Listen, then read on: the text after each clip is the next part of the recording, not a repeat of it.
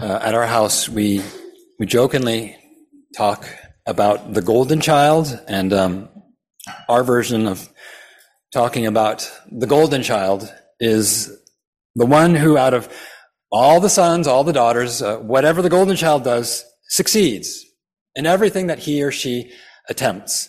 And so the golden child gets the good grades and gets the teacher's praise. And the golden child is the one who's picked to lead the team when they have team selection. And the golden child lands the job and ends up rising to the top, just as expected.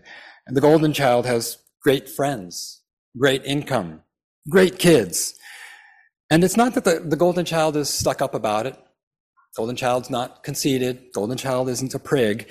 It's just that whatever the golden child touches, it turns to gold. And things seem to always work out. And maybe for you, is in your family, among your siblings, is there a golden child? In God's family, there is a golden child.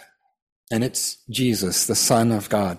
He did everything right. And everyone wanted to be around him. And everyone was talking about him. But he was a different kind of golden child. He did everything right, but in the end, nothing turned out for him. He built a movement, and all of the followers and the members of the movement scattered and abandoned him. He obeyed all the laws, but he was executed as a criminal.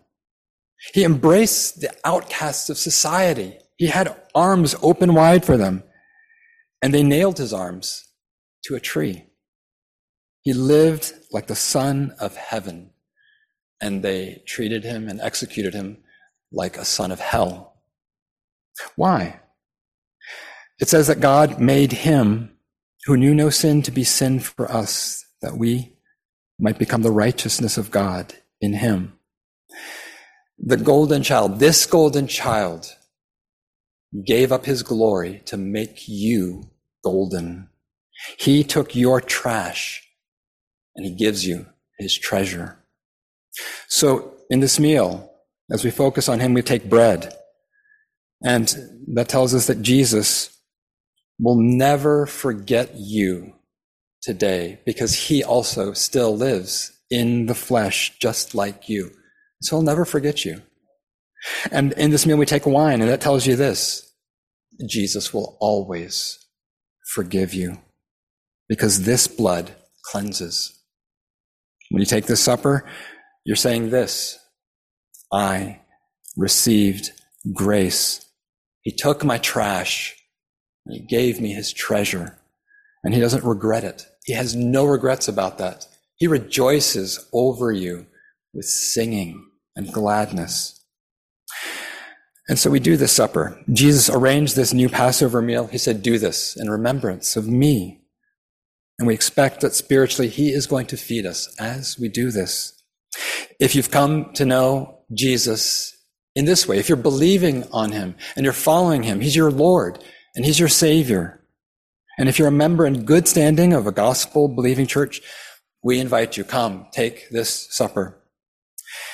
If you don't know Jesus this way, but you're here, we are very glad that you're here with us. And we invite you to stay.